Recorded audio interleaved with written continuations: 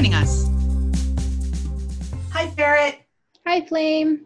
Hi, Fandom. Welcome, everyone, to episode 8, which is going to be a little bit different than previous episodes. Instead of hearing a lot from me and Flame, we're going to be featuring 4 interviews with members of Fandom. Our theme this week, in light of Pride, but also with the prescient timing on the importance of learning from other people's experiences, learning to listen, and learning to stay quiet ourselves, our theme is representation in fandom. Ferret and I both believe that transformative works should be, in fact, transformative, and that extends to race and gender bending, as well as other intersections of diversity. So we'll be hearing from the Rose on Jewish representation, from Simi about her process and headcanons around Desi Tony, from Pendragon about demisexuality, and from Avengers & Co. about neurodiversity. Then we'll hear from you all on how you're celebrating Pride this year and share your events calendar as well.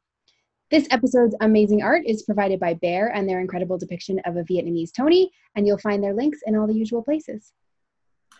Before we get started on that, we wanted to offer a brief explanation as to why this episode is important and why Ferret and I are doing our best to stay quiet. It is no secret that the physical representations of these characters in canon tend to dip from a very narrow well. Cisgender, heterosexual, which I respect you can argue in alts, but my point stands, largely white, and for the humans, largely American. The issue is that the demographics of fandom are significantly different than that.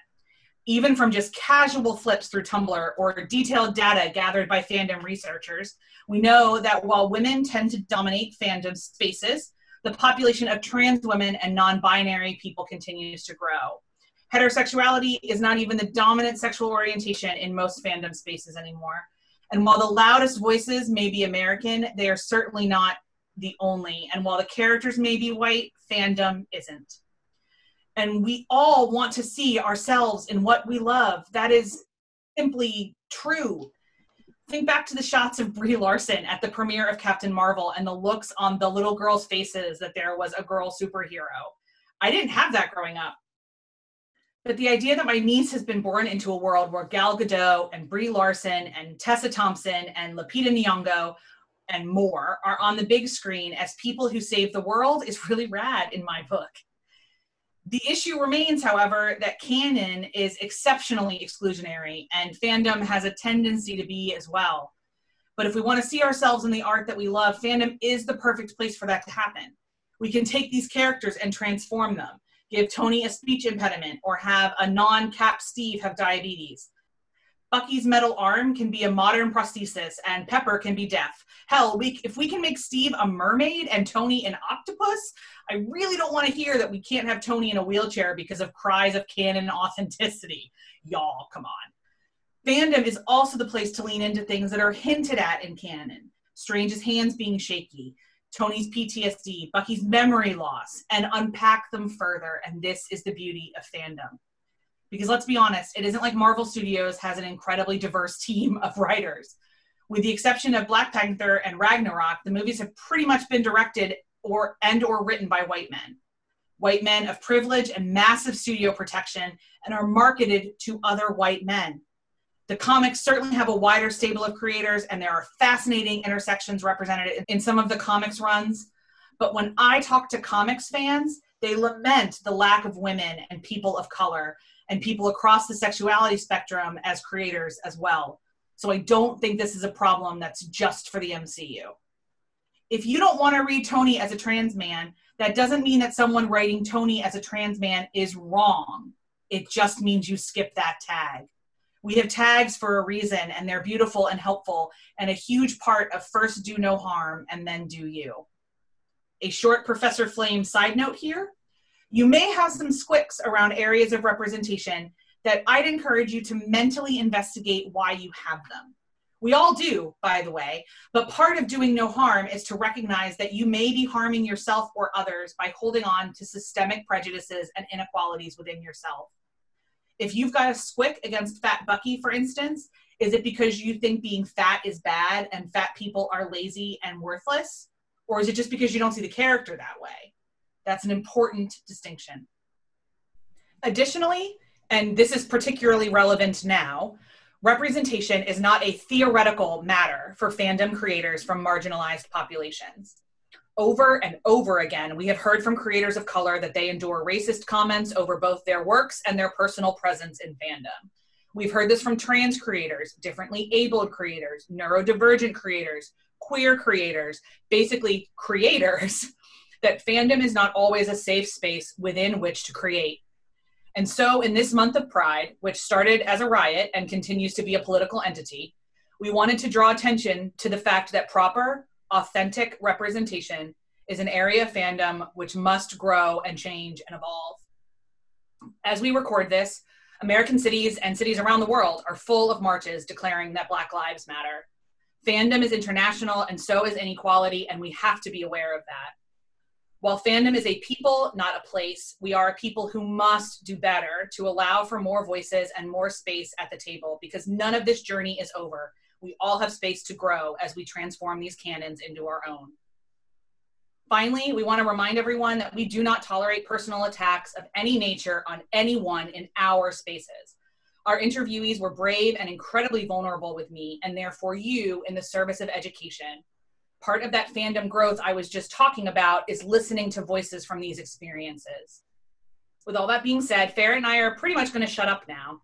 We aren't from these stories, and it would be disingenuous for us to place any focus on ourselves.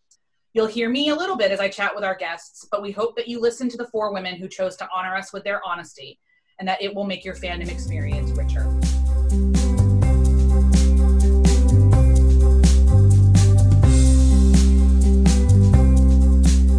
Why, hello, podcast land. I am here today with fellow fan, the Rose. Hello. Hi, you can just call me Rose. The part gets added on when Rose isn't available on a website. Oh, fair. I think we've all done that. Like, I'm Be the Flame 1 on Twitter because somebody else has Be the Flame. Yep. That's how it works in online land. Exactly. Speaking of online land, how long have you been around? Can you give me your fandom origin story? Well, I've been reading fic for what feels like forever, but really probably about 17-ish years. I think I started in high school reading Harry Potter fic. How many of us started reading Harry Potter fic? I think that's definitely a gateway drug for a lot of people. Yeah. I read through so many different fandoms, but I didn't actually start participating other than maybe the occasional comment. I'd actually have to check my comment history to see if I did with Marvel. And the reason for that is actually that I got in more was actually Tisfan. I commented on one of Tisfan's fics. Tisfan replied, and we got into this conversation. And then she mentioned in one of her fics that she posted something on Tumblr. So I ended up joining Tumblr just before the purge. Ooh. And that's what everyone said. They were moving to other places, and one of those places was Discord. So I hopped onto Discord to try and follow these people I had started following on Tumblr and was like, ooh, this is interesting. Then I ended up on the Stakoni Discord, followed fairly quickly by the Winter Iron Discord. And as soon as I mentioned, I hadn't really written fic, but I kind of was thinking about it, I was instantly dragged into, oh, please write. You'll do a great job. Go write fic. And I started writing fic. So what was the first ship you wrote? I believe it was actually a Winter Iron. I wrote a Winter. It depends. The first ship I published was Winter Iron. The first I started writing was a Stony that is still incomplete. It's on hiatus, but one of these days I will get back to it. Interesting. So how many kind of Stakoni's kind of your home base, it sounds like. And are you kind of like any combination of those 3 folks, or do you have certain ones that you gravitate towards or ones you don't really like? Like what's the deal? Oh, definitely. For some reason, I'm not a huge Stucky fan. I have nothing against Stucky. I just find it hard to find a Stucky fic I enjoy compared to Stony, Winter Iron, and Stakoni. I don't know why, and I've read some pretty good Stucky fics out there. Just something about it doesn't catch my attention the same way. But Winter Iron caught it. Probably actually of the 3, Winter Iron I think, caught it first, followed quickly by Stony, or vice versa. And it's like, I see Stony, I have Winter Iron, Stacconi. Fair. Yeah, it's a really, like, once you can kind of, a lot of Stacconi folks that I talk to, like, once you kind of open your mind past either Stony, Stucky, or Winter Iron, it's like, oh, well, of course they all go together. That seems to be kind of a natural progression for a lot of multi-shippers of these characters. Yep. And I had also, my fandom right before Marvel that I was reading was White Collar, where the OT3 is actually the most popular ship. Oh, fascinating. I watched White Collar, but I haven't really read the fic, so I'm assuming that's Neil and Peter and Elizabeth? Yep, that is the most popular ship in that fandom, I believe. I actually looked once, and I believe it came out even more popular than the Peter Neil by numbers, which is fascinating and odd. Yeah. Also, she's the best character on that show, so that really doesn't surprise me. How far into the show have you gotten? I think like we maybe did I remember vaguely watching the last season, but it was when Mr. Flame and I were moving cross culture, cross country, or not cross country, cross ocean. Yeah. So we kind of let it go. I think I stopped watching when Neil's last girlfriend left. Okay, because I'll be honest. I love Elle earlier on, but I kind of fell out around season 4-ish. Okay. Because I felt like the showrunners lost the characters. Well, we could probably do a whole entire episode on things where the people who wrote the characters lost the characters. and yeah, definitely. So I think that's a common emotion in fandom, and certainly why a lot of us end up writing and participating, because we have to fix something. But when you and I have been talking for months, kind of off mic and through fics and through Discord, about one of the ways in which the showrunners of Marvel have kind of dropped the ball with some potential headcanons for characters. And I'm speaking specifically about Bucky and Wanda. And the Jewishness of that. And Jewish representation in fic and in fandom. And I'm glad we can talk a little bit on mic so that our listeners can kind of eavesdrop on some of our conversations, because I've adored them and I've been really fascinated by them. So if I say Jewish representation in Marvel fandom, what is your immediate reaction? The Jewish Bucky Barnes headcanon, which is really, really interesting because, one, that is 100% headcanon, and two, what the MCU did to Wanda is actually really sad, because Wanda is in comics canonically Jewish, but she's barely Jewish in fic. Fascinating. Okay, so I'm not a comics reader. Neither am I. I just honestly picked it up on trolling through various discussions, looking for Jewish headcanons for characters. Okay. And so that's how I found out about it. And what do you think is it about? We'll touch Wanda later. Let's focus on Bucky right now. Yeah. What do you think it is about Bucky that leads people to that? Well, honestly, his background fits for a Jewish character. He grew up in Brooklyn in the 30s, a very, very, very Jewish area. His family is from, he's from that same part of Europe that a heck of a lot of Jewish immigrants came from. Sebastian Stan is. So there's a lot of just background there that's just like, okay, I can see how he could be Jewish, even though canonically in the MCU it's never even implied, and in the comics I don't think it is either. Okay, and so it's really like we took it from Seb more than we took it from Bucky. A combination, because like I said, where Bucky and Steve grew up in canonically in the MCU, in Brooklyn, right. Heck of a ton of Jewish people live there, even through today. But yet somehow, despite the even through today being absolutely a ton, even more so in the 30s. Fascinating. So as you're exploring this headcanon, are there elements of it that I mean, really like have become even more headcanon-y? Like, you know, I know a part of our headcanon for Bucky is his relationship with Rebecca. So like, are there fics that talk about his, you know, their bat and bar mitzvahs? Are there fics that talk about their rabbis or anything else like that? Like how wide does this go? It depends on the fic. The thing is that I troll the tag regularly, but the thing is remember how I mentioned earlier how I'm not a huge Stucky person? Right. The vast majority of Jewish Bucky Barnes fics are Stucky, so when I talk about my experience, I am leaving out a swath of fics, so keep that in mind, people. There is probably way more that I am missing because I see some other tags and I'm like, maybe not for me. So speaking of tags, because this is another thing you and I talked on offline, there is, I mean, tagging is kind of both this communal thing and very personal thing. Farrah and I are going to keep talking about that throughout the life of the pod. But every time I even mention that Bucky could potentially be Jewish, I tag it as such. And it sounds like that is not a choice you make, and maybe not even a choice you wish I would make from our conversation. So how do you feel folks should tag Bucky in this way?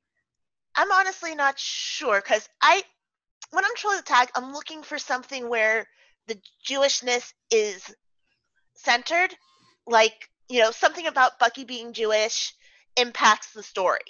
Okay. It doesn't necessarily have to be the central to the story, but it's more than just a when I'm reading the tag, what I'm looking for is more than just it's a Christmas fic and Bucky celebrates Hanukkah. Got it. So you're looking for substantive, informing of his character, not as much just like color commentary. Yeah, and I might be alone on that, and if I am, that's actually totally fine. But it does inform how I tag. I was looking through and realized I have 2 fics actually in which Bucky gets married to somebody, and my idea of Bucky being Jewish informed how I wrote the weddings, but I didn't tag those as Jewish Bucky Barnes. Interesting, because it was more of a background than an exchange of his theology or his heritage. Exactly. It just was like I didn't feel like it was a part of my story enough to tag, but you know, somebody else. I've read fics where making the similar decision, somebody else would choose to tag, and that's the thing about tagging is it's kind of this back and forth of what do different people want, and you know, maybe somebody would wish I tagged that because they're like, oh, that informs how I see Bucky in the story. That's cool. Yeah, like I said, like tagging is both this thing we do for other people and a thing we do for ourselves as authors, which is very interesting. And I think like we may even go through seasons with our tagging where for 6 or 7 months I'll tag everything, and then for 3 I'm like, ooh, let me under tag. Like it's a little bit of a give and take sometimes. Oh yeah, and I think it also has to do with the nature of my fics where I've tagged a Jewish character, 2 Jewish Bucky Barnes, 1 Jewish Tony Stark. I kind of went a bit very heavy on the Jewish themes in those fics. So it's like, you know, coming from me, this isn't really a Jewish fic. Although I have another one in the works that with a Jewish Bucky Barnes that may or may not be out by the time this airs, depending on how things go that way. Interesting. So of course, and we were remiss to mention this already if listeners haven't assumed, but you yourself are Jewish. Yes, that's correct. And so I realized as we were talking, I was like, so I know Rose is Jewish, and I don't know if we said that. So let me say that. Yep. Have there been really poor representations that you found, or on the whole, are there just so few that, you know, they're all kind of surface? What's the vibe around that? There's not been a whole lot of really poor, but there's been a whole lot of really surface. I was looking, there's about 400 odd, because I look at tags. When I said, okay, this is a theme, I went and looked at tag numbers. That's what I do sometimes. Anyway, there's about 400 odd Jewish Bucky Barnes fics. About 30 plus of them are tagged Hanukkah. 27 of those, or 27 or 30 of those, are also tagged Christmas. I actually read several of those. A lot of them are the Bucky celebrates Hanukkah in a very surface way.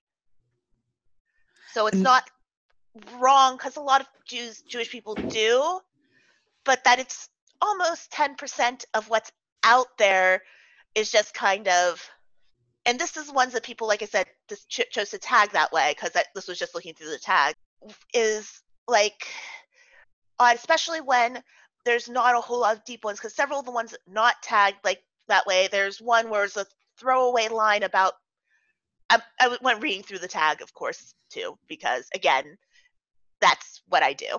And there was one with like a throwaway line about Bucky's booby, with the Yiddish word for grandmother.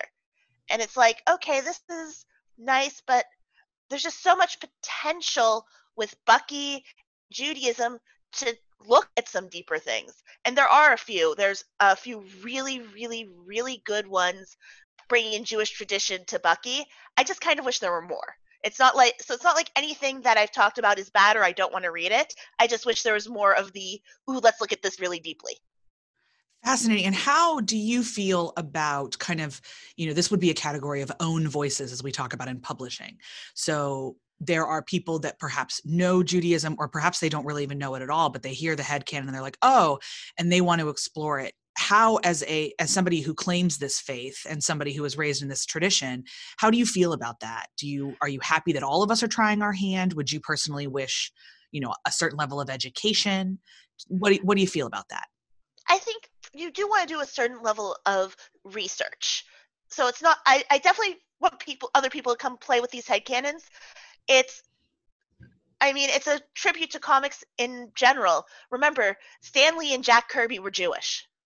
That's a good thing to keep in mind, especially for people who don't know anything about the comics heritage. These were characters created by two Jewish men in New York.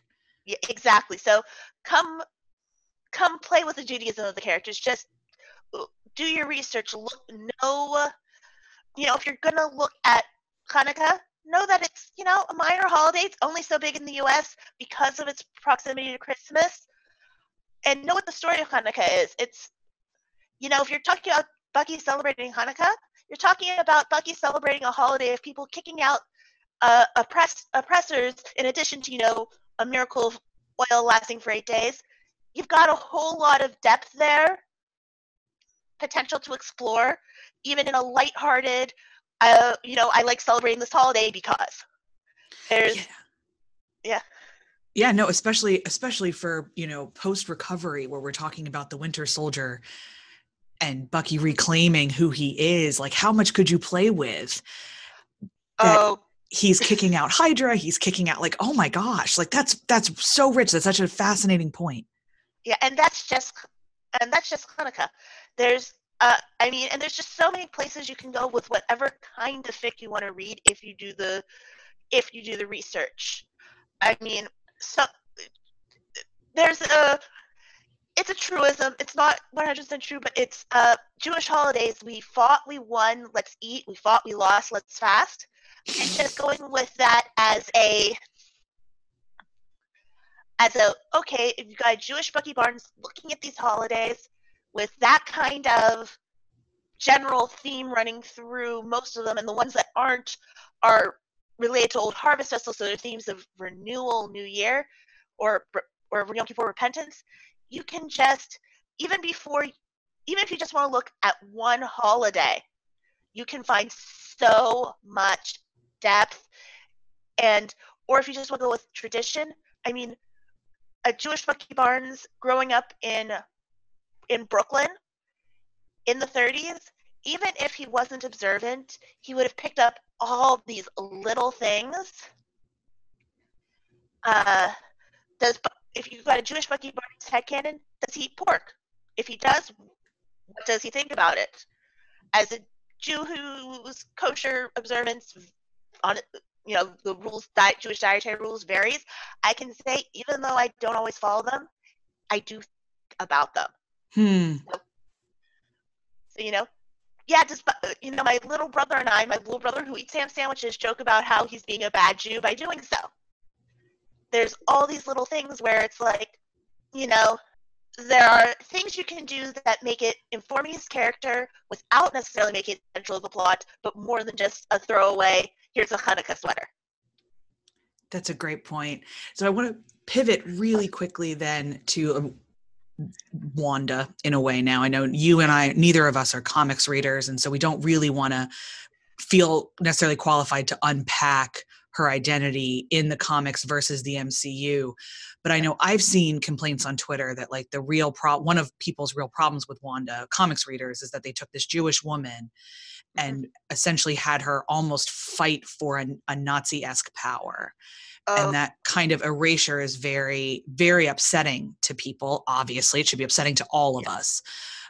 It's worse than people think, because even the people talking about Jewish erase the fact that she is actually in the comics. I looked into this when I first saw Jewish headcanon. She's the Magneto's daughter with a Roma woman. So the MCU has completely whitewashed this character. Wow. It's that's one of the major. Even people who like the portrayal of Wanda in the MCU can sometimes get. I see this over like this whitewashing, because there is not a single Jewish character to my knowledge in the MCU. And not a single one. And everybody, I would assume, is assumed to be generically Christian of some fashion, because we treat that religion as the default in the West. Well, when I was looking at like I said, I was looking at the headcanons in Wanda's room, and at least in one of the scenes, I didn't go back and look. There's a cross on the wall. Oh gosh. Yep. So this isn't even an assumption for Wanda. It's not even an assumption based on no evidence. Oh my gosh. And then for our listeners who potentially aren't familiar with Roma, what does it mean that her mom was Roma? It means that, first off, her working for Hydra, a Nazi group, is even worse, because the two groups hardest hit by the Holocaust were the Jewish people and the Roma, the Romani groups. They were hit just as devastatingly and are forgotten regularly. So we're talking, has a marginalized identity, one marginalized identity erased, and one marginalized identity that's even more poorly acknowledged erased. My gracious, it just feels like there was an opportunity. I mean, the Roma are people that are, historically based in Eastern Europe, but traveled and still do. When I lived in Ireland, we had lots of both Irish travelers and Romani travelers kind of within the culture. There is perhaps people who are listening that aren't familiar, the slur of Romani is they used to be called gypsies. This is not appropriate anymore, but that would be, if you've heard stories and such things, that would be the connection potentially in your brain. Yep. And so it's a very rich tradition that has been maligned in pop culture, especially in America, for decades. So for the MCU to do this is even, I suppose we shouldn't be shocked considering everything else they did, but it still seems very, very egregious. Yeah, it's like they take a medium created by two Jewish men, no Jewish characters. They take marginalized characters and remove their marginalization. You look at it, and we can talk about representation all day. But it's just basically a thing of Bucky did come in earlier, so that's part of why his showed up. But Wanda, remember how I said I looked at the numbers? Yes. I did a percentage. The number of fixed tagged Jewish Bucky Barnes divided by the number of fixed tagged Bucky Barnes, and the number of fixed tagged Jewish Wanda Maximoff divided by the number of fixed tagged Wanda Maximoff. It was less than 0.5% for both, but it was even less of a percentage for Wanda. So in a world in which a lot of us create fic to, correct the canon, this is an area that needs more attention. Yeah. I love Jewish Bucky Barnes. I have so many headcanons, so much fic. so many things that I would like to see explored more. There might be there might be a few more fics, but I have read exactly one fic other than one of mine, and that one is comics with a comics-based Jewish Bucky Barnes that explore what it means for Bucky to have been as a Jewish Bucky Barnes to have been a Nazi, have worked for Nazis. Okay. Actually, the one I read did not explore what it meant for Jewish Bucky Barnes to work for Nazis. It took place during the war, but explored a Jewish Bucky Barnes in the context of the Holocaust. There are a few of those, but there's very little. I would say if you're not Jewish and thinking about writing a fic like that, get a sensitivity reader. Yes. I'm not going to say don't do it. There are authors out there who I think could do it very well. But if you're going to do that, lots of research and a sensitivity reader. When I wrote mine, I, as a Jewish person, got another Jewish person to read it. Yes. And for those listening to this, a sensitivity reader who's not familiar, a sensitivity reader is simply somebody from that culture, perspective, life experience who is going to cast an eye over your fic and make sure that you are communicating clearly and representationally. And if you're thinking about this and looking at that, a great place to find a sensitivity reader is on our Discord server, of which Rose is one of the mods, and would be thrilled, both of us, to help you connect to somebody who can help you write that kind of fic. Honestly, if it doesn't have any tags I don't read, I'd be willing to lay odds. If I had time, I'd do that. Not guaranteeing I'll have time, but I go ahead and ask me. I would be thrilled to be asked. And on that note, when we are starting to talk about fics and recs and things like that, I'd love to know what you're reading right now and what you think we should be.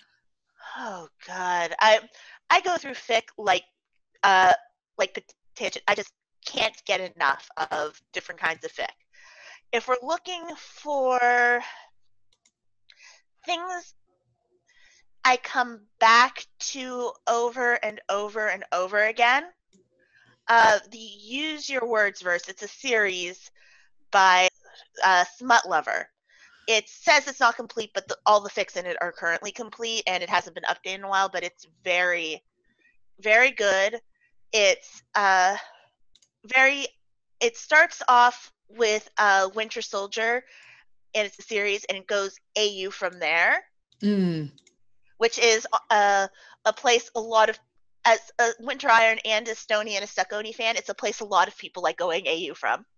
Fair, yeah. And it does so very well, very interestingly. The ship, I'm not going to say how the ship tags end up because they actually evolve over the course of the series. It's a long series. I pulled up on my computer. It's over 300,000 words. Ooh. Yeah, but like I said, it's a series, so if you want to do it fic by fic, it can be done. It's manageable chunks. Okay. But yeah, I keep coming back to that one. It's one of my comfort fics. I love those. Yeah.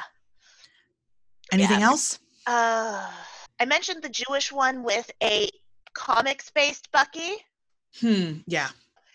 I just reread it. I right before went to leave a comment, looked and realized I had already left a comment. I love those. And it deserves more love. I am the only person who has commented on this fic. Well, then for sure we want to share it with the listeners so that we can all go and shower the author with some love. It's called In These Volatile Times by XLDATO. I'm not sure how to pronounce that, but that's their fic. Beware the tags. It's not horribly explicit, but it definitely discusses pretty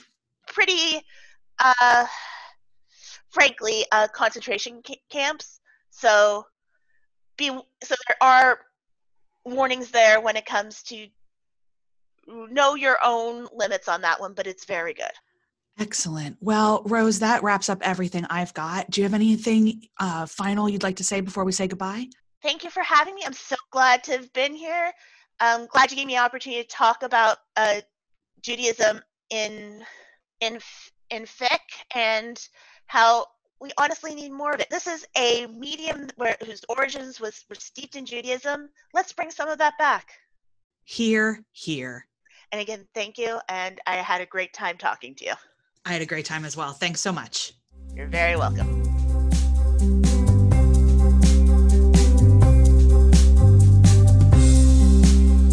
Hello, Podcastlandia. Flame here, and I've got Simi graciously with me. Hello, Simi. Hi, Flame. How are you? I am doing great. Yourself? Not too bad. So thank you so much for joining us. Oh, no. Thank you so much for having me. This is, I think, the longest so far of a conversation, time distance between conversations, because I think we are 14 hours apart. Oh, really? Okay, so it's 10:30 for me on a Tuesday morning. And it is 8:30 on Monday night for me. Oh, wow. Okay, that is pretty intense. It's pretty intense. I love how big Fandom is. So speaking of Fandom, would you mind telling us your Fandom origin story?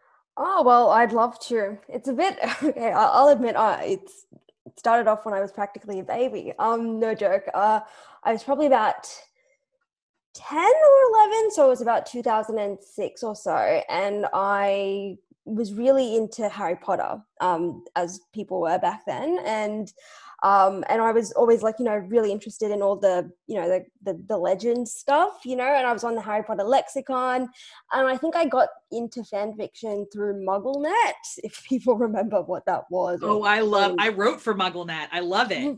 Oh, really? I think it's still on, but I've just haven't used it in like, decades sort of thing. But I think because they used to have a fan fiction section, and I don't know if they still have it, but I used to read from there, and I sort of went from there to like harrypotterfanfiction.com and to Portkey. I think I lingered there for quite a bit of time because I really got into Harry and Hermione as a ship.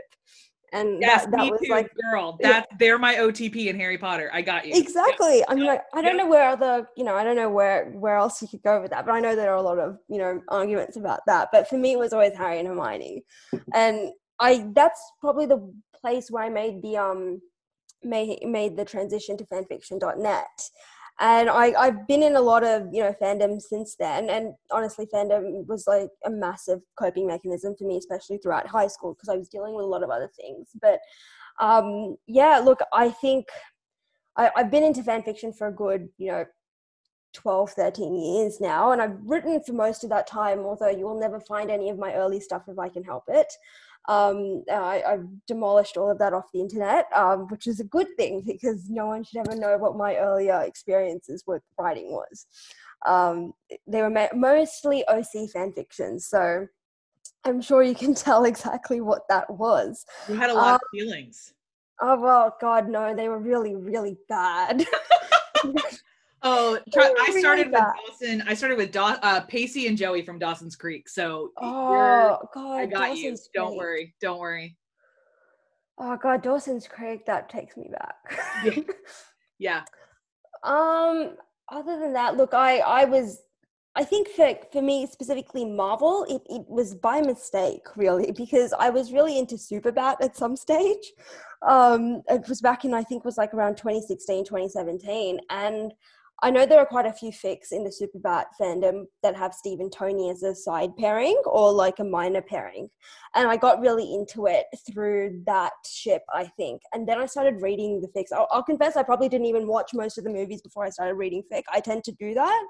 And then I probably went back because I think that there were quite a few Marvel movies on Netflix back in 2017. And I was actually in Switzerland on exchange. So I had nothing better to do. And I watched a bunch of them. I think I pretty much started off with Civil War, which I think was probably the wrong one to start with. That's a really intense one to jump into the fandom with. Yeah. I think I definitely watched Avengers before that, not when it was big, because I remember people talking about it when I was in high school. So I think it came out in 2012 and 2013 was like my last year of high school. I know people were talking about it back then, but I don't think I watched it then. But I never really got into it. And then I got into Civil War and I really liked it. And I started reading a lot of post-Civil War fan fiction was like my thing in 2017.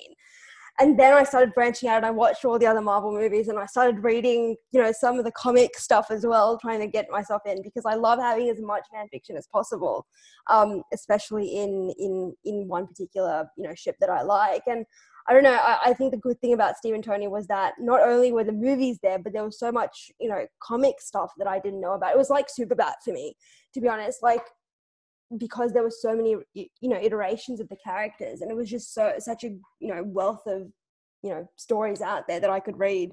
And that's, really what gets my motor running in the end. So yeah, that's pretty much how I came into the fandom. I didn't start writing until 2018, so I read quite a bit because I didn't think that I had, the characterization of the characters, down pat. And then I think the first time I wrote for Marvel and Steve and Tony was in the Stoney Loves Steve exchange in 2018. That was the first time I'd actually given it a go. And since then it sort of toppled, and I've been sort of, Stoney's always been my primary thing. If you look at my, archive of our own profile, you'll see Stoney is like the primary ship that I've written for, but I've, delved into a lot of other Tony ships since then. So yeah, that's pretty much my fandom origin story. I don't think, I've had a pretty, long go of it, but Steve and Tony is still relatively new, I suppose, in the grand scheme of things for me.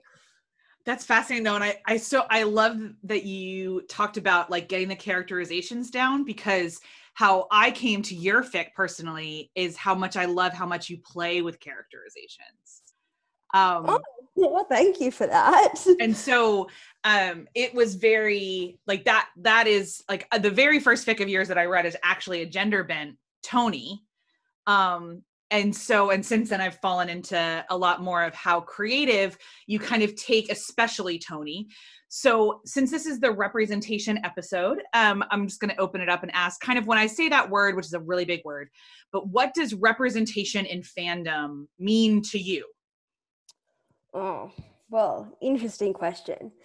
I suppose for me personally, I like, without the, hopefully I don't sound, crude or rude or anything like that, but I like the idea of seeing people that look like me on the screen, or in a book or something like that. Now, I don't get that much. I know, Indians tend to play a supporting role. Very rarely, media that centers around us in particular. And it tends to be comedy. It doesn't really have, we don't really get a lot of serious stuff with us in the foreground, unless it's, from our own culture. But I guess for me, I like seeing different sorts of experiences on the screen, and I like those experiences to be portrayed. The more specific the story, the better for me, because I really don't, I think we all grew up with the same sort of, SpongeBob SquarePants, Rugrats, things like that. And I guess I just always wanted to see different stories enacted on screen, because I think that there are so many different stories out there, and we don't even touch on any of them. So, that's for me is what representation is, the chance to see all of those stories and learn something new. I think that was the big thing. Like, I just recently watched Unorthodox, and I thought that was such a great story to, find out about, because I knew nothing about Hasidic Jews. I honestly did not know anything about them. And it was just such a good foray into that, to actually understand what it was like for them from their point of view, and to see that journey, it was just amazing. So I guess, hopefully I haven't rambled on too much, but I guess to me that's what representation means. I mean, I think like what you said, like when you open it up and said you hope you don't sound crass, I actually don't think that's crass at all. I think it is the gut level honest truth. We all want to see ourselves on screen. We all want to see ourselves on the page. We all want to recognize ourselves in the art that we consume. I think that's a really universal human experience. I think another thing is, and to be honest, I feel like maybe people who are not, your traditional cis white man or woman, we've gotten used to finding bits and pieces and, characters that, suit us, or, No, that makes sense. Yeah. So for me, Tony, Robert Downey Jr. is pretty white, but I get a lot out of him as a character. I get a lot out of Pepper as a character. I think we've gotten used to seeing parts of ourselves in characters who don't necessarily look like us, but that doesn't necessarily mean that we don't want other characters to actually look like us. Yeah. For me, I have this tendency to pick a fandom, and I pick a character, and I really, I may not, relate to the skin color or the experience, but there are bits and pieces. Like for me in Vampire Diaries, it was Caroline. And in Game of Thrones slash A Song of Ice and Fire, it was Sansa. And at this stage, you're probably realizing that there's a pattern between me and neurotic and or misunderstood characters. But those were the ones, they didn't necessarily look like me, but they spoke to me at the very least. But at some stage, I always just felt like, what, I want a character that speaks to me, but looks like me and, sort of has the other experiences that, those characters might not necessarily have. So yeah, I suppose that's for me is. So that's where and for you, it sounds like to me that part of that experience is crafting the characters yourself, which is where I know you not only gender bend Tony, but you also race bend him, is the phrase you used with me once. Is that appropriate? Am I saying it wrong? Yeah, no, but I think race bending is probably the best term for it. Okay. Yeah. So can you tell me a little bit about that, like times you choose to do one or both or the other, or what kind of stuff are you trying to say, do you think, in different times? Well, okay. So for me, actually, this I should probably tell you a little bit about how, Indian Tony came around. I'd love to hear that. Yeah. So it really started off, and I have to confess, I'm not the first person to say it, and I'm not the first person to come up with this headcanon or to race bend him at all. And, if you look at Tumblr, it's very difficult to actually find the gift sets now, because I was looking for it a little earlier, but people have done Indian Tony gift sets, race bending him before.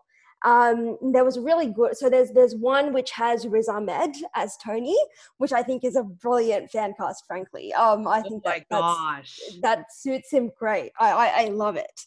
The other one was it's a South Indian actor, which I think was the reason why I liked it so much. His name is Surya, and he's a really popular Tamil actor. And it was him as Tony, and actually I really love that fan cast. It's not my personal one. I can tell you about who I imagined for him a little bit later, but it's such a shock seeing that. And it was Surya as Tony. I think it was another South Indian actress as Pepper. I forgot who it was, and it was Frida Pinto as Natasha. Oh my God, that's perfect. That's so perfect. It's painful. It was really good. And I just really loved it. And there is actually a really cute video. It's a parody of like what the Avengers would be like if they were Indian. And I've posted it in a couple of the Discord chats, but I'll definitely send it to you because it's a great video and it's really funny, and any Indian will laugh their ass off at it because it's just really it speaks to us in a different way. But I guess it was that, and then it was me also at the same time whinging about the fact that there are no Indian characters in the Marvel universe, or rather on the movies at least. And I know that there's the taxi driver in Deadpool, but mainly that is some serious representation. Then, my gosh, I'm rolling back with that. Yeah. Wow, an Indian taxi driver. Yeah. I wonder how quick. I wonder how long it had to take for them to think of that. I wonder how many writers need to sit around a room and think about that one. Yeah.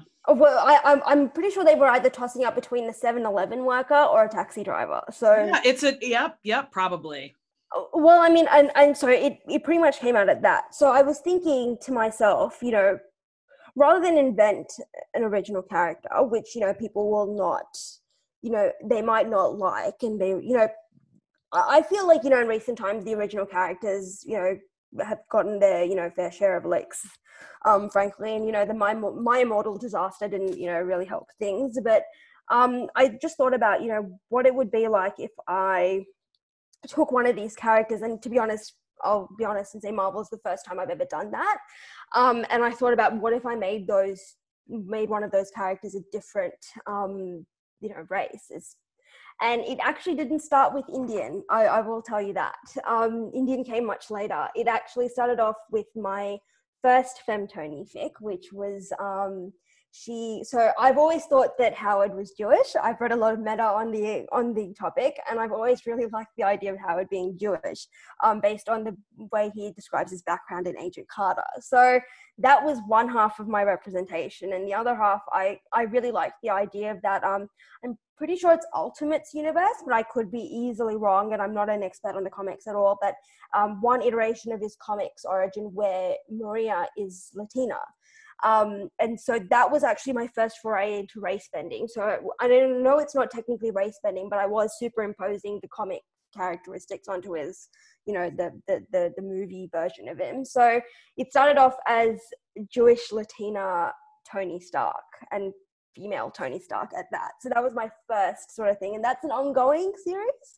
And I actually am rewriting that, the first one at the very least, because I had initially made him Ashkenazi Jewish, and I might be saying that wrong, please forgive me if I am, to anyone who's listening to this, but I recently got inspired by the idea of Sarah Shahi as Tony, as my, in that fic at least, the female version, and she's Iranian, so I decided to make Howard Iranian Jewish. So that was fascinating.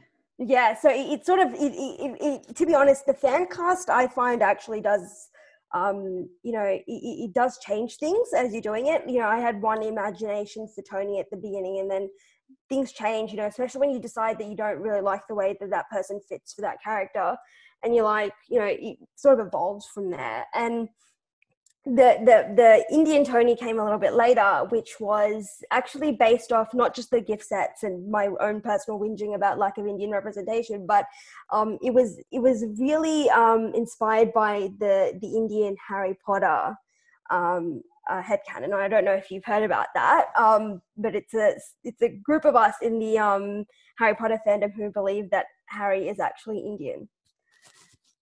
Yeah, I've heard of it, but tell us a little bit more, because I think we haven't really done that in Marvel, but I think it's a really good example of a much more detailed example of what you've been talking about. So can you explain for the listeners?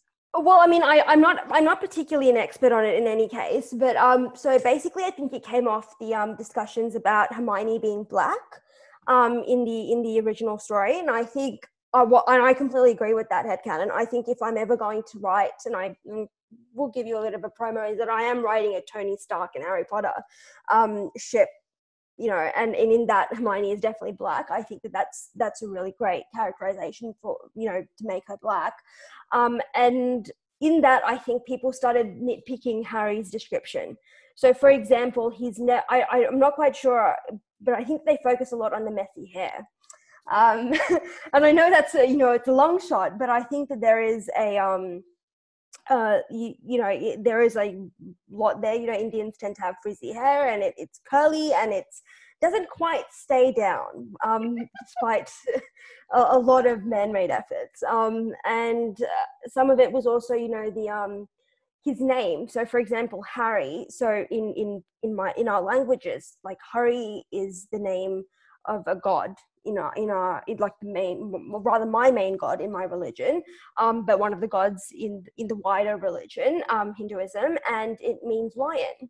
So that was one of the things. And you know what, Harry Potter was really big with the Indians, you know, really loved the story completely. And I think from there, people started making up these headcanons, and they started writing, you know, drawing Harry as really dark, like dark brown. And I'm not quite sure if they ever went into his skin color in the actual, in the books, but I think that sort of helped things go along as well. And it was just like, you know, little things like, you know, the you know, the abusive relatives, etc. You know, that sort of thing. I think Harry's story really resonated a lot with Indians. And I think that was probably the first time that I've ever seen something. I don't think I've seen it anywhere else. I've never seen anyone race bend someone as Indian. And to do it as Harry Potter, you know, the iconic Harry Potter, that itself sort of blew my mind. And I started thinking to myself, you know what if I made Tony Indian? He is my favorite character. I don't get Indian representation in the Marvel movies. Why not I make him Indian? And it really goes off the idea that we don't know anything about Maria Stark as of the movies.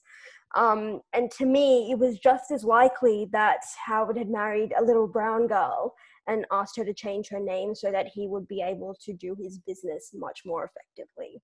So that really is my sort of origin story for Indian Tony. And yeah, I guess that's sort of, I mean, there are multiple sources for it, but that's pretty much how I came to the decision. It's a little difficult, to be honest, trying to fit it into the, you know, the canon that we know of. And so, you know, it was me stretching it a bit, I admit, they showed Maria as, being very blonde and very white in the movies. But I was just thinking, what if she was just Indian? That's pretty much where I came out with it. No, and I started thinking. Please go ahead. Go ahead. I don't know. I just started thinking, so what would that mean for Tony growing up? And I always start sort of like from a chronological sort of perspective and see, so if he was Indian and he was born, what would Maria have done? What were the choices that she would have had to make? And how would Tony have, Tony have grown up with those choices? So for example, I always say that Maria gave him an Indian name at birth. And Howard was never around then. I always maintain that Howard was never in the actual room when she gave birth. I think Jarvis was the first person to hold Tony when he was a baby. That's my personal view. And Maria gives him an Indian name. I have my own version. So Maria's Indian name before she changed it to Maria is Maushmi. And I always say that she names Tony Anirudh. That's the name that I get, because I was thinking of A names and I couldn't think of anything else. If Tony is a girl, her name is Ahalya. And there are reasons for that as well. So, so the Anirudh one it's actually a story in my religion. So basically, there is a princess. She's the princess of so her father is like the demon version like the king of the demons in our religion, and she starts having dreams of this really handsome man, and her maidservant starts drawing her pictures of all the eligible men and stuff like that, and she finally lands on this prince. His name is Aniruddha, and his grandfather is actually one of the main religious figures in our thing. And so she kidnaps him and brings him to her mistress, and they get married, and they're living in secret in this palace without the king of the demons knowing. And then when the king of the demons finds out, he holds them prisoner, and then there's this whole war to get this princess and this prince back. And I always really loved that story. I always thought it was incredibly romantic, and I thought, okay, that's going to be my name for him as a man. And Ahalya, so that's a different story. That sort of came out of my idea that Tony, as a woman, has to contend with so much prejudice, not only being a woman, but being brown. And it really, so the story goes, and I'll sort of do it briefly. I don't want to get into it too much detail because there are a lot of versions of this. There is a priest, so we call them rishis in my culture, and he has a wife, and her name is Ahalya. And there is the king of the gods, and he comes to her one day, and she sleeps with him, and so she commits adultery against her husband. Her husband finds out and curses her into, I think she turns into a rock. And someone else has to come in who is an incarnation of our God, and he treads on her with his feet, and she comes back to life. And he asks the priest to forgive her. And I always got the idea, so I was told, my mom was telling me the story, that I was told that she knew that this guy that she slept with was the king of the gods. She knew that he was, that this would be, cheating on her husband. She could have stopped him. She was incredibly powerful. But she chose to do that anyway. And I was like, this so fits with my idea of Tony Stark. So I decided to name female version of Tony Ahalya. Of course, that gets changed to Anthony and Antonio, but that's the name that Tony has in the background, and that's the name that Maria always calls him or her. And you'll see that in a fic that I started to post. It's like one chapter's up. It's my sugar daddy Steve AU, and you'll see Maria sort of talk about that as well. But that was sort of my process. So I started off thinking, okay, so he's a little brown boy, sometimes he goes to galas with his parents and he goes running around, and people start thinking that he's actually the cook's son, and they don't believe him when he says, no, I'm actually Howard Stark's son, because he's too dark. And then he has to, he grows up and he gets into a relationship with Tiberius Stone, which is always, going to be a great time for him. And I've never really, look, I know that this is my personal thing, but I never really have Tony sort of struggling with the idea that he's pansexual. I've never really addressed that in any of my fics, and I accept that that's probably not a fair thing to do, just assuming that he'd be okay with it. But I think for me, the way I look at it is that Tony is such a special person, in his world and in our world, that I just don't see him having that panic. I feel that he would accept that a lot more because he already feels that he's a strange person compared to everyone else. But that's just the way that I see it. But I acknowledge that in a different circumstance that, Indians and, brown people in particular who are religious in particular as well have to go through a lot of prejudice and a lot of panic when it comes to recognizing that part of their sexuality. And I've just never had a chance to really explore that in any of my fics, but I do acknowledge that is actually an issue. And it's not that I'm glossing over it. I fully understand how difficult it is for people like me and, to actually come out as gay or bi or, pan or, ace, anything, because, our culture just does not agree with it or our religion doesn't agree with it. But I've just never personally, written about it because I don't know if I could actually accurately describe that. And I don't want to, step on anyone's toes. But yeah, so that's pretty much my bare bones headcanon. So yeah, and so rich. Well, I've taken that and I've put it into pretty much every single one of my fics now. So that's it changes from fic to fic, but for the most part, that is pretty much how it starts. And there is a lot about Maria there. Like I have like written a backstory for her and exactly how she came. And it was a lot of it was based on things like my mom would tell me about what it was like for her in like the 60s and the 70s rather, and things that were going on with like arranged marriages and things like that. And but yeah, I've sort of built up this backstory for me for both Maria and Tony, and that sort of informed how I've written him over the last probably year or so.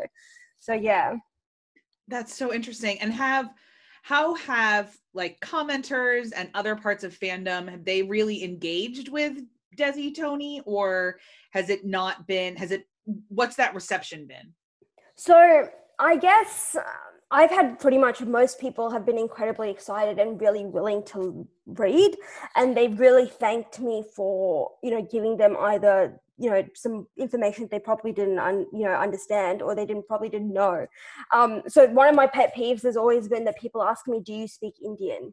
And that really bothers me. So yeah, I'm laughing at them, not you. Sorry. No, I fully understand. No, you can laugh at me too, because it really, like, after a while, it's just like one of those things that we secretly face palm at, because there's no Indian language. Oh, good Lord. There's really no Indian language. So there's multiple languages in India, and we all speak very different ones, and we all speak different dialects of them too. So that was one of the things. That was the first thing that I wanted to write about in my fic, and I was to say someone has to ask Tony, does he speak Indian?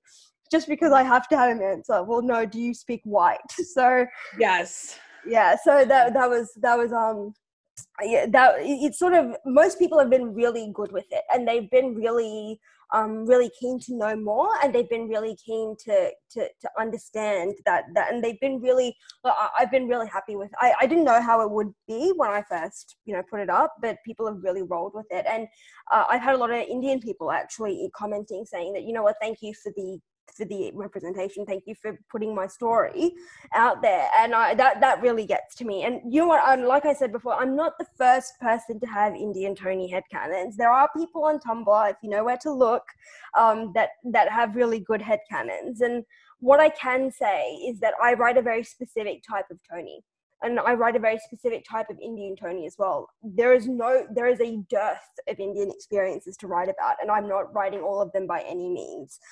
So I write a very specific type of Indian Tony. So he's South Indian, he's Tamilian, he's a Brahmin.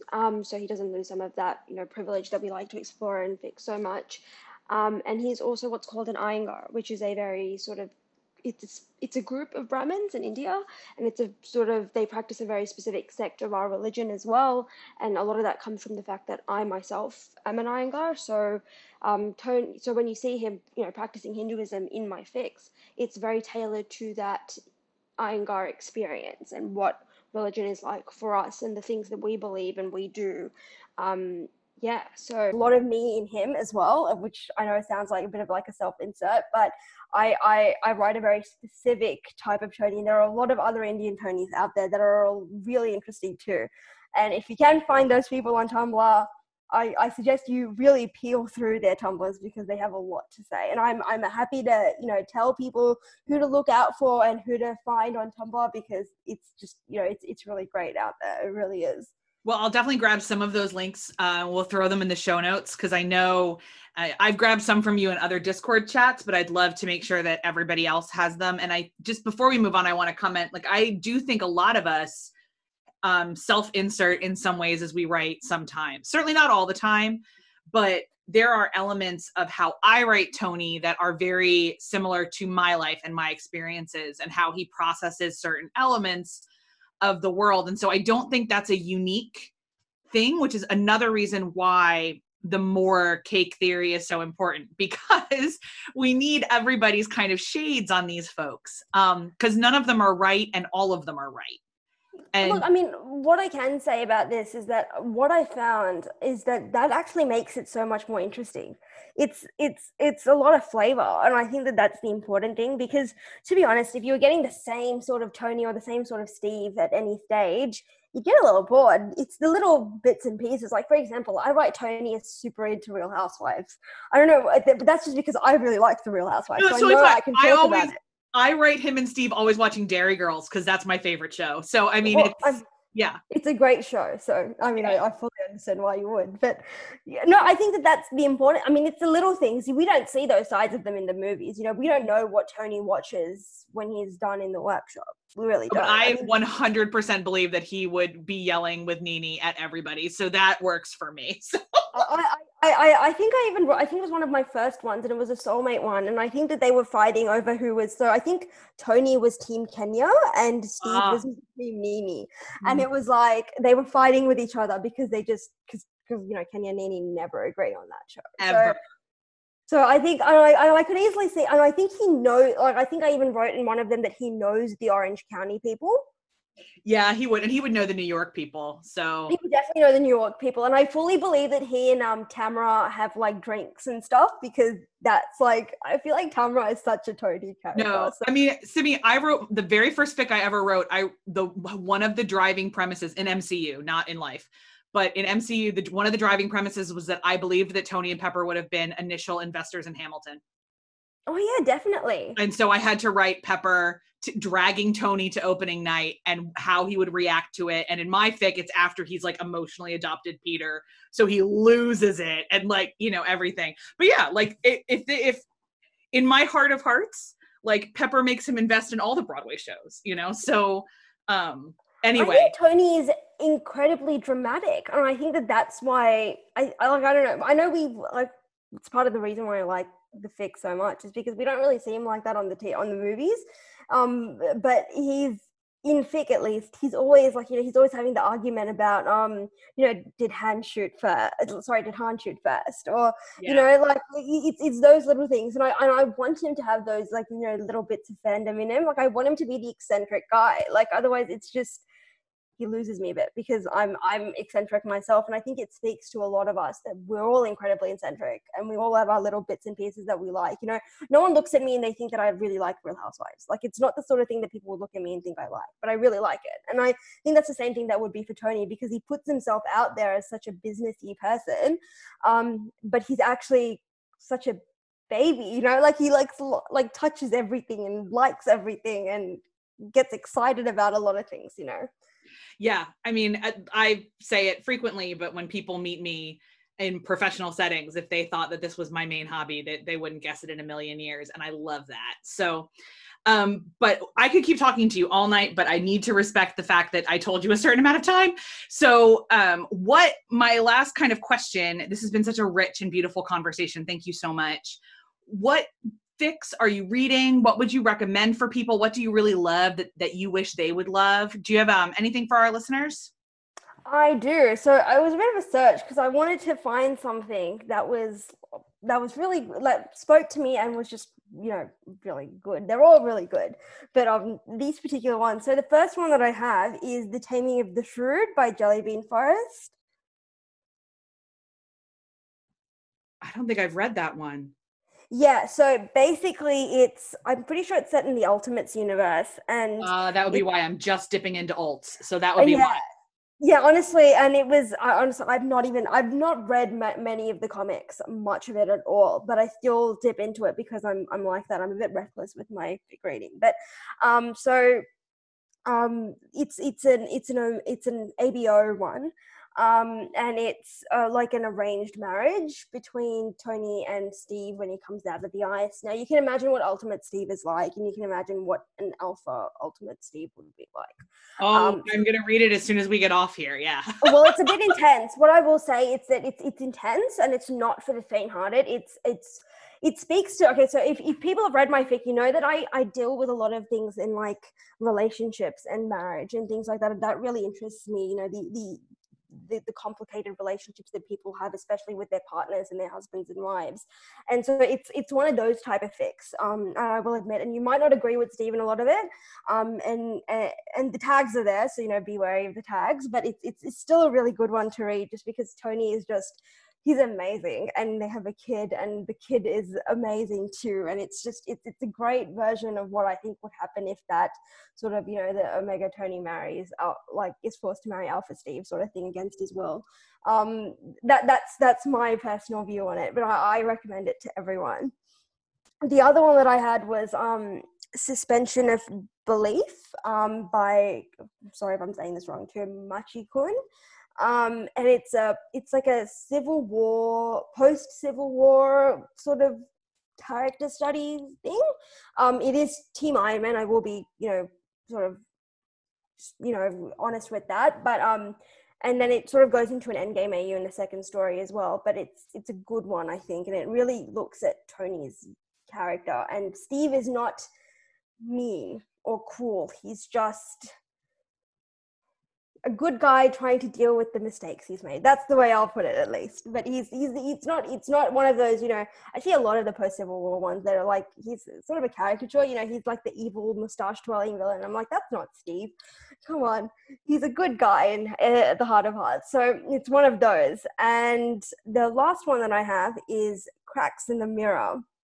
And I cannot for the life of me say, oh, it's actually, oh, now I get it. So sometimes, I don't know if you're like this, but I look at a username and the letters look really weird, but then I realize that they're actually putting a phrase together, and it just doesn't read to me like that until the end. No, it's okay. This is how people think my name is Bethy. So yes, that makes sense. So because I was looking at it and it was like Div's headlights, and then I realized that it's Div versus headlights. Nice. I love a pun. And that's a end of Endgame AU, and he Steve goes back in time to put the Infinity Stones back to their spots, and well, Tony's there, and it's a different universe. So that one's also sort of on my list as well. But honestly, look, I'll give you the names for the people that I think people should be looking out for on Tumblr for Indian Tony headcanons. And honestly, all of my new stuff and pretty much everything that's come out in the last probably 6 months has been Indian Tony. So if you're interested in reading that, you feel free to look at my fics. And if you want to talk about it, I'm always happy to talk about it. So yeah. And I can affirm both of those things, including the fic that she's writing for me for MTH, because I was fierce to bid on that because I wanted more Indian Tony in the universe. So we'll be looking for that. So Simi, thank you so much for your time. No worries at all. And for making sure that this voice and your experience and your life story is part of our fandom. We're really, really grateful. So thanks so much. No worries at all. Thank you so much for having me.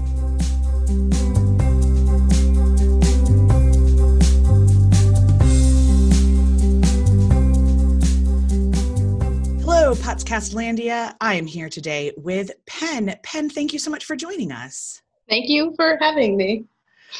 I love having these conversations with people. Would you mind starting the way all of our podcast interviews start and telling us a little bit about your fandom origin story? Well, I mean, within fandom in general, I've been around for a few years, started on Tumblr, started on fanfiction.net back in the day. And then mainly Harry Potter, Merlin stuff. With Marvel, I mean, I'd always liked the Iron Man movies because I had seen them when they first came out, and Tony was my love. And I never really was good at keeping up with them. But then, honestly, just last summer, my friend and we had plans to see Endgame. So I decided I should binge every single Marvel movie in the span of 6 days. And so I did that. And then I saw Endgame. And then I dove into comic books to fix everything, as well as fan fiction. So, yeah. That's a common emotion after I think a lot of us saw Endgame was, okay, things need to change now. So exactly. And are you a creator? Are you a consumer? What's kind of how do you primarily identify within the fandom?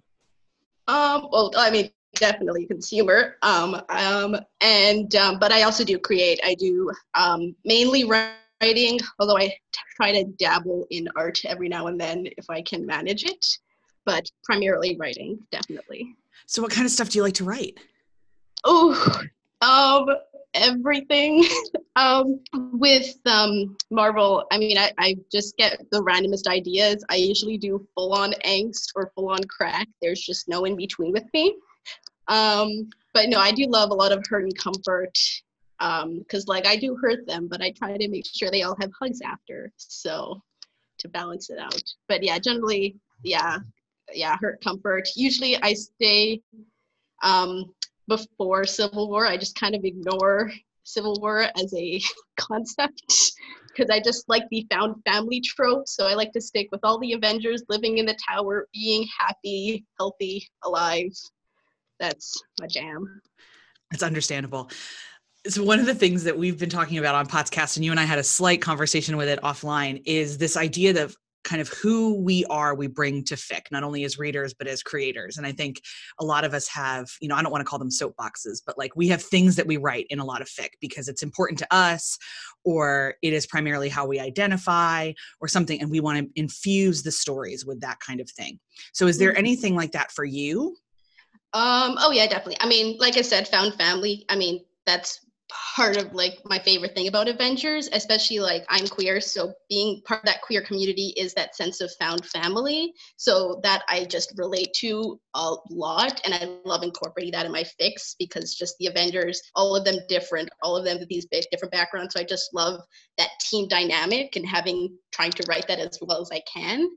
And then yeah, obviously like I like to focus on the queer narratives and stuff like that. Understandable. Do you, besides Steve, do you ship Tony with anybody else? Oh, Tony is my bicycle. Fair enough. Like, I mean, honest, like Stony, Winter Iron, and Stuckony are just my OTPs. But yeah, Tony, yeah, I will ship him with Loki, with with Thor, just Doctor Doom, and him and Gene Khan in the Armored Adventures series. Just like I'll ship him with just anyone really. Fascinating. So one of the conversations that you and I had offline for listeners is that you told me that you identify as a biromantic demisexual. Is that still correct? Yes. Okay. Would you mind unpacking a little bit of what that means? Because those might be terms that some of our listeners aren't super familiar with. Oh, yeah, for sure. So with biromantic, that just means that romantically, I mean, I could, I'm interested in like all the genders, not picky. With demisexual, it's on the asexual spectrum. And it's basically that you don't feel attraction towards somebody until you build up like a strong emotional connection to them. Interesting. And in a fandom that is very thirsty for bodies, that must be an interesting experience. And I mean, interesting, I know is a word that interviewers use constantly, but I do really, really mean that. Yeah, I mean, it is interesting. I mean, it's different with fandom because honestly, because of that emotional connection, a lot of my crushes have been fictional characters growing up because like, I'm not going to crush on you until I've angsted over your moral dilemmas. So got it. Okay. Noted. Yeah. So when there were celebrity crushes, how can you crush on them? You don't know anything about them. But with fictional characters, you know every deep nitty gritty detail about them. So it's easier for me to so most of my crushes have been fictional. So, it's easier to thirst over them, honestly. That's completely fascinating. Yeah, because I mean, I do not identify as demisexual, but I definitely have had lots and lots of crushes on fictional characters. Yeah. So that's a really fun kind of point to make. That's really cool. So as a consumer of fandom and a participant in fandom, do you feel that having that particular queer identity has shaped your fandom experience in a specific way? Yeah, I think so. Yeah, like definitely there are lots of times when there will be some thirsting and I'm just like not really understanding it. I mean, I appreciate it. I get the like aesthetic appreciation, but you know, but for example, with fics, especially recently, I like having longer fics because I like having that development of a relationship. When they're just like really short, love at first sight type things, I just find I can't connect as well because to me that just makes no sense. So I am just very weak for the slow burn, basically. So well, that makes sense, of course, because yeah. like you said, you need to believe that you've gone through all of their moral dilemmas. So, yeah. Yeah. So obviously big angst, lots of the hurt comfort, like you mentioned, like that would really resonate with you more. Definitely, yeah. Amazing. Within those kind of categories, are there tropes that you kind of feel the need to stay away from because it doesn't really work for you? Yes, I'm like, I cannot read infidelity just because, I mean, to me, I don't like, I mean, I understand it as a trope and stuff like that, but just to me, I can't read it because the thought of like, you know, being so like lusty after somebody that like you would hurt somebody you care about, like just reading it makes no sense to me. I'm not good at that. So yeah, definitely that trope I'm just not good at reading. And I definitely just me personally, I just don't like angst without comfort. If there's no, I'm fine with all the angst as long as at the end everybody's happy, because like I read fics to make sure everybody that I love are happy and healthy. So that's definitely something. I resonate. I refer to myself as a happily ever after enthusiast. So yeah. I resonate with that deeply. Speaking of reading things, what are you reading right now that you'd recommend to our readers, our listeners? I read so much. Here, I actually opened some of the tabs of the fics that I've recently read. So a lot of it has been Winter Iron and Stuckony stuff. There's the beautiful series by Not Even Close to Straight. Time Falls Away. It's the trilogy with time travel, and so it's Tony and Bucky, then Tony and Steve, and then all three of them, and that's just beautiful. It like really gets you in the feels, but it's beautiful.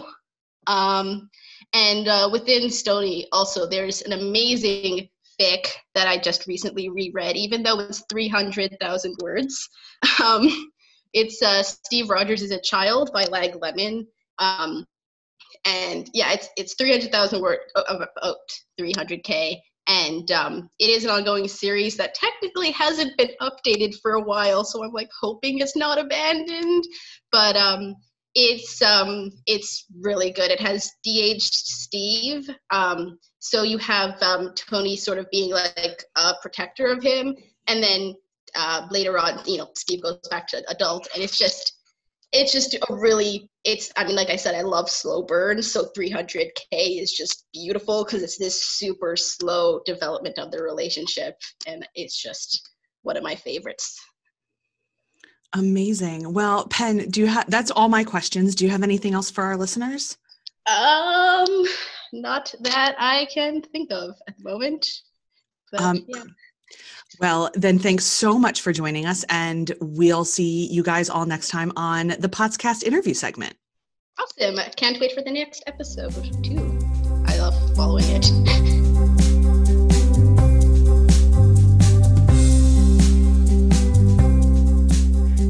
Hello, Podcast Land. I am here today with Avengers & Co. Thanks so much for joining us. Yeah, thanks for having me. It's really, really great. And we're going to start the way we do with everybody. Would you tell us your fandom origin story?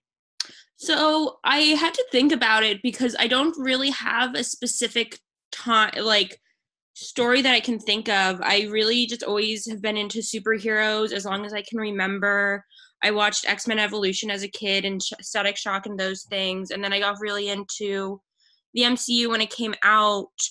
As far as getting into Stony, I don't think I actually got into Stony first. I think I got into Super Family first, which is obviously Steve and Tony with like Peter as their kid. And then from there, I was like, oh, Stony's a great one too. And that's how I got into the fandom. That's great.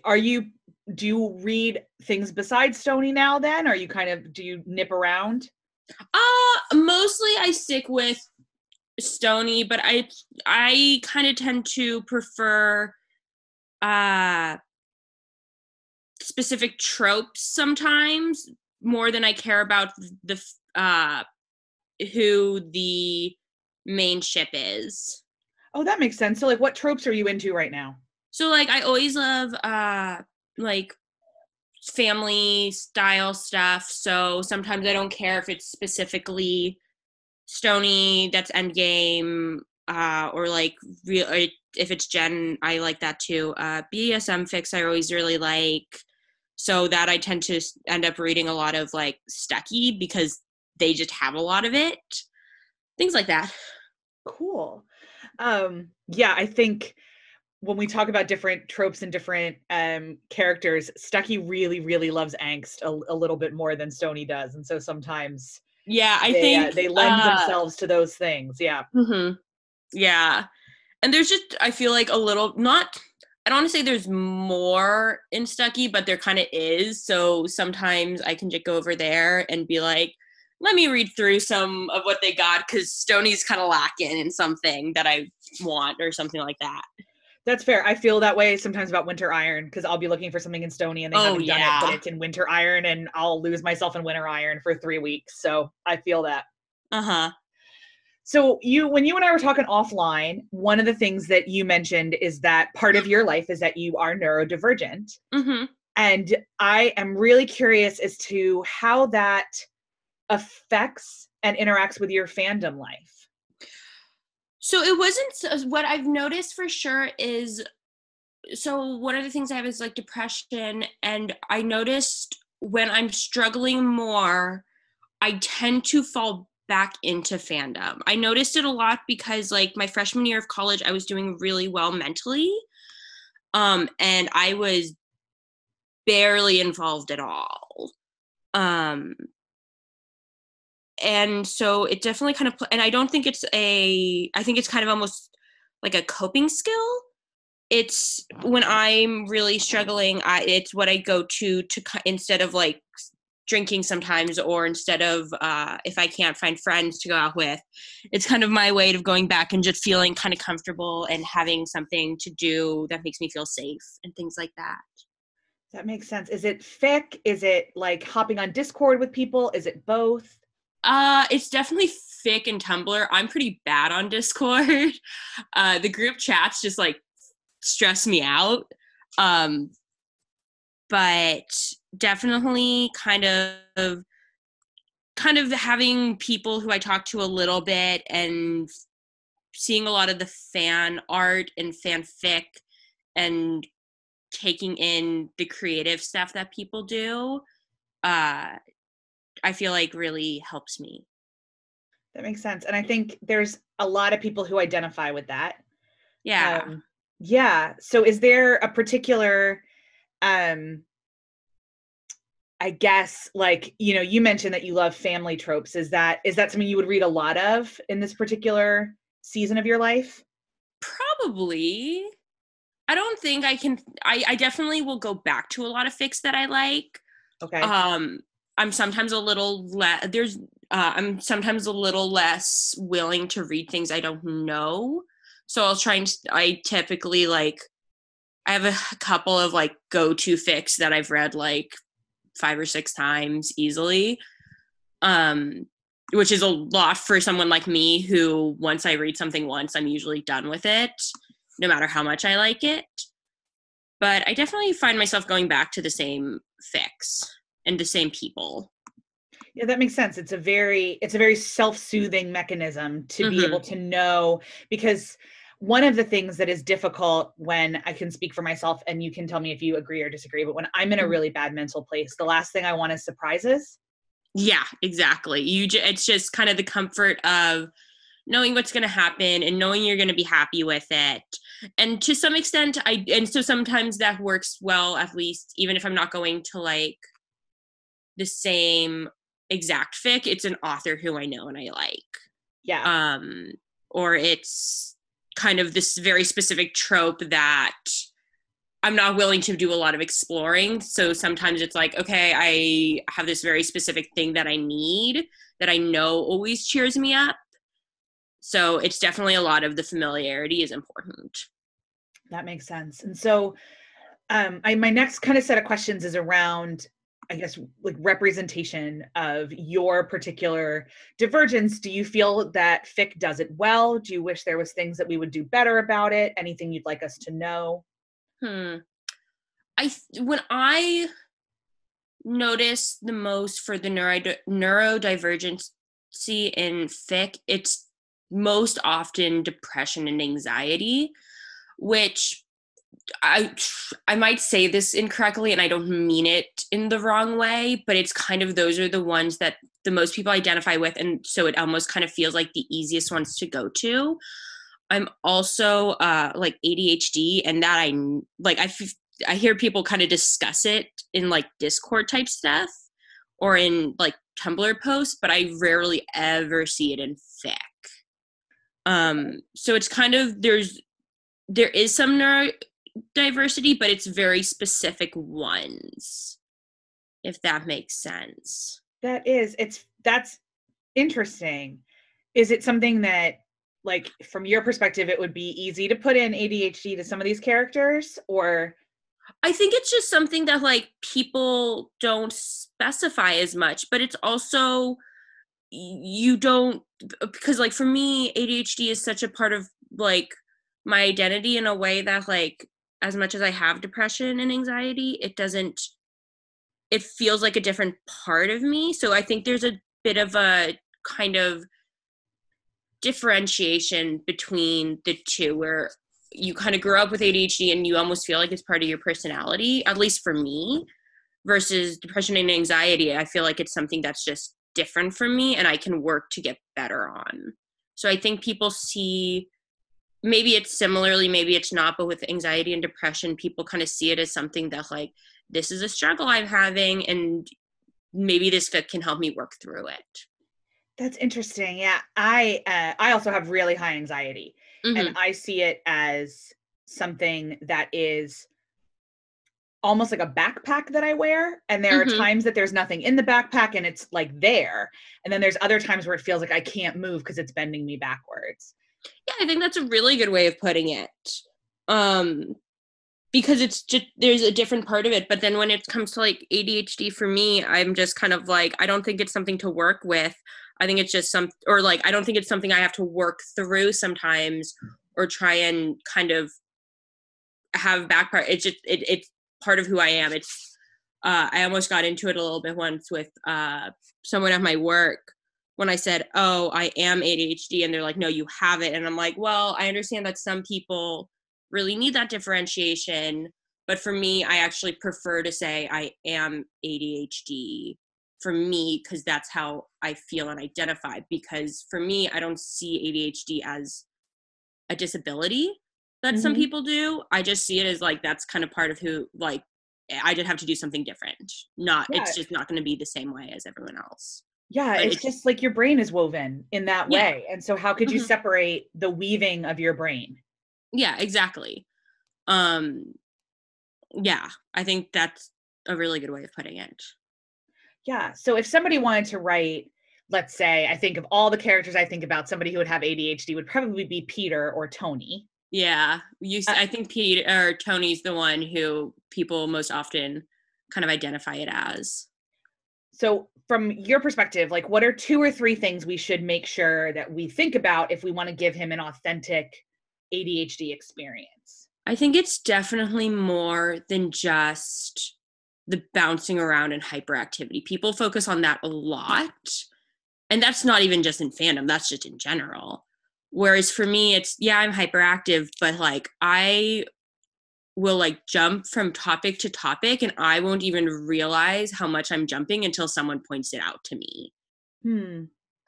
There's a lot less awareness, but you just kind of flow a little bit differently.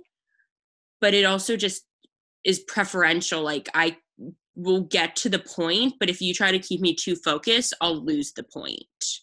Okay, so almost like somebody in a conversation with you could hold like a gentle boundary around things, but not like a laser focused one. Yeah, exactly. So where sometimes it's like you have to let someone go on a little bit of a tangent, but you also but there is sometimes where there is the boundary of like, okay, too far off topic. Let's at least try and get back to the same point. Or it's like saying, so I think I mentioned this, that I work with people with mental illness. And so ADHD isn't usually one of them, but there's a lot of times when it's like you have to keep like going off on tangents is really common. So it's setting the boundary of like, hey, look, this is how much time I have left. And then after that, I have to go. So like you can do with what you want in that amount of time. This is what I'd like to do. But like, I just have to set the time limit kind of thing. Interesting. Okay. So I think that's good. Like as we're thinking about, Tony's physical bounciness and even his mental bounciness, we can also think about, if we're writing a Stony fic, Steve kind of helping with some time limits or like, absolutely following him down the rabbit trails, but every once in a while, maybe looking at Tony and being like, I've lost you now. So can we come back? That kind of thing in a more gentle way than an agenda driven way.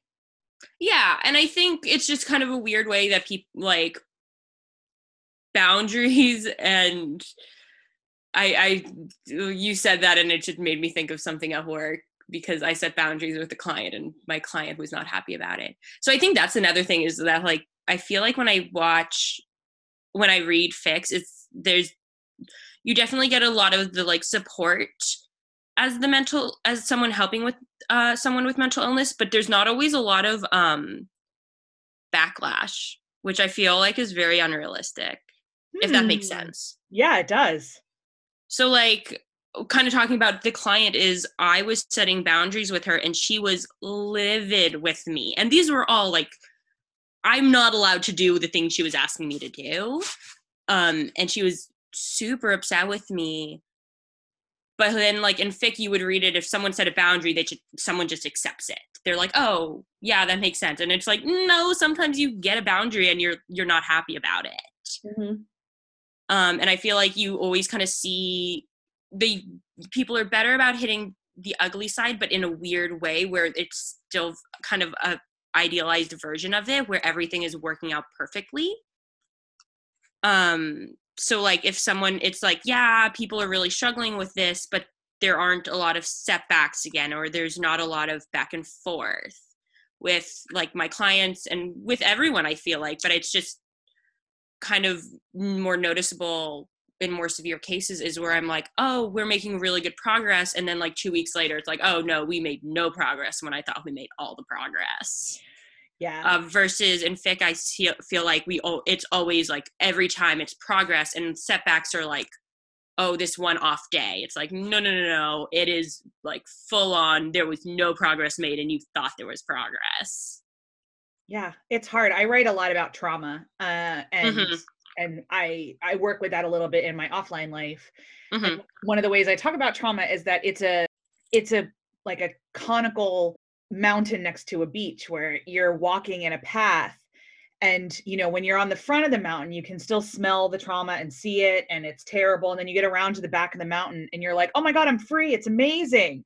But like, then you got to go back around to the front of the mountain. Like, yeah. And then all of a sudden it's there again, and it's living, and it's breathing, and it smells just as bad as it did on the last time you were there. And that's a really good way of putting it. I'm going to use that.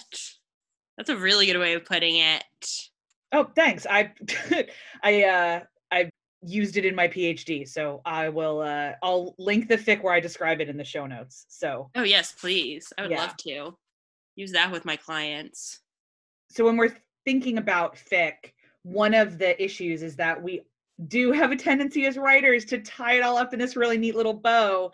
And it would be probably, well, more fun as writers, but definitely more realistic as readers if we would play with that a little bit.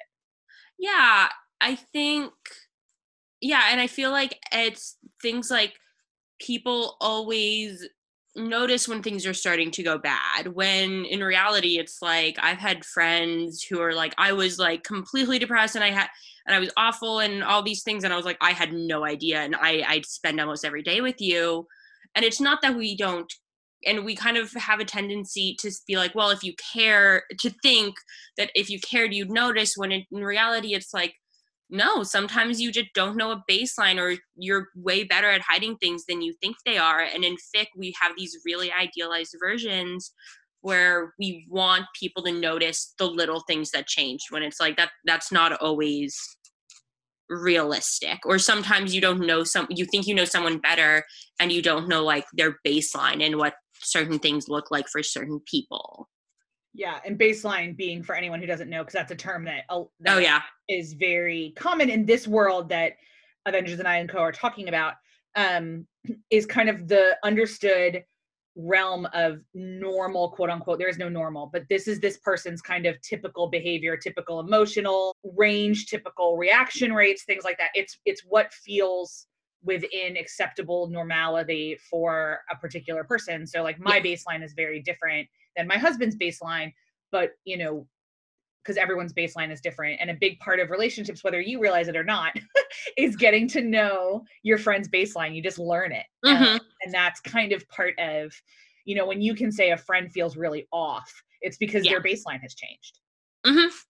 Yeah. And we don't talk about that enough. And if we do, especially with Steve and Tony, it's always Tony's gotten weird and Steve's perfect at observing it and like knows exactly how to handle it and exactly how to fix it. I know that is so off base, because I'm like, I know. Yeah, but it's so much fun to fantasize and think that we can live in a world where that can all work. So speaking of fantasy, what are you reading right now?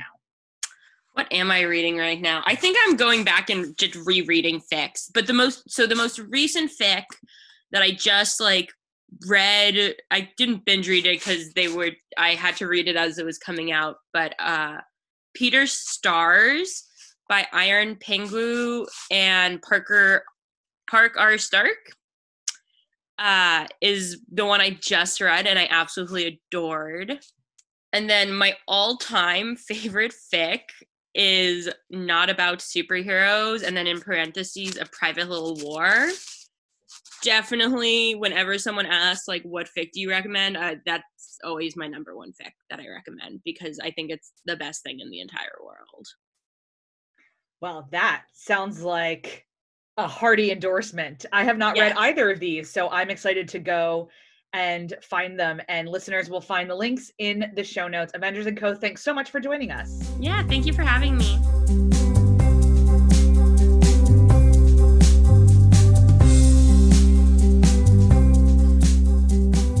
As we settle into June, which is generally celebrated as Pride Month around the world in connection to the riots at the Stonewall Inn in New York City in June of 1969, we wanted to take a minute to hear from any of you for whom the physical celebrations of the month are part of your yearly rhythms. With COVID, clearly those plans have obviously changed, and we are cognizant that for some of you, this may have been your first Pride. Pride may be the only time that you feel allowed to be that version of yourself. Perhaps you are still closeted to your family or friends. Perhaps it's simply something that you enjoy celebrating, wherever you find yourself in the sexuality spectrum. But no matter what, it's one of the things that is different. And the physical gatherings of Pride are a political movement as much as they are an emotional one. And so we just wanted to give some space. And a few of you were kind enough to write in, and we're going to hear from you now. And a huge thank you to Athlete Tiger, who read all your answers for us. Thanks so much, Tig.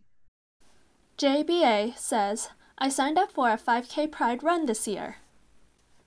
Crown of Stardust and Bones says, this was the year I was going to go to my first Pride since realizing that I'm bi. Being unable to do so is disappointing, but I'd much rather the community be safe than have the parade. I don't have any definitive plans yet, but I'm hoping to find some way of participating. Isult-1124 says, doing a local virtual 5K and just generally continuing to be my usual fabulous self.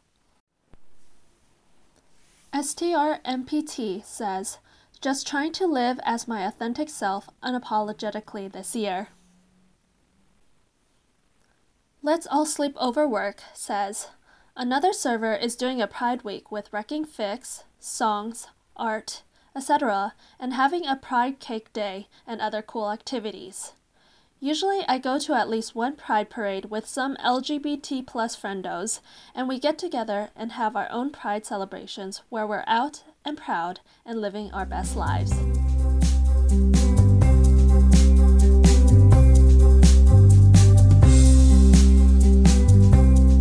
And pivoting now to Trope Off, I wanted to give a quick update for those who are curious where things stand before we head into our events forecast. So, since the last time we talked about Trope Off, we've had 3 head-to-head battles.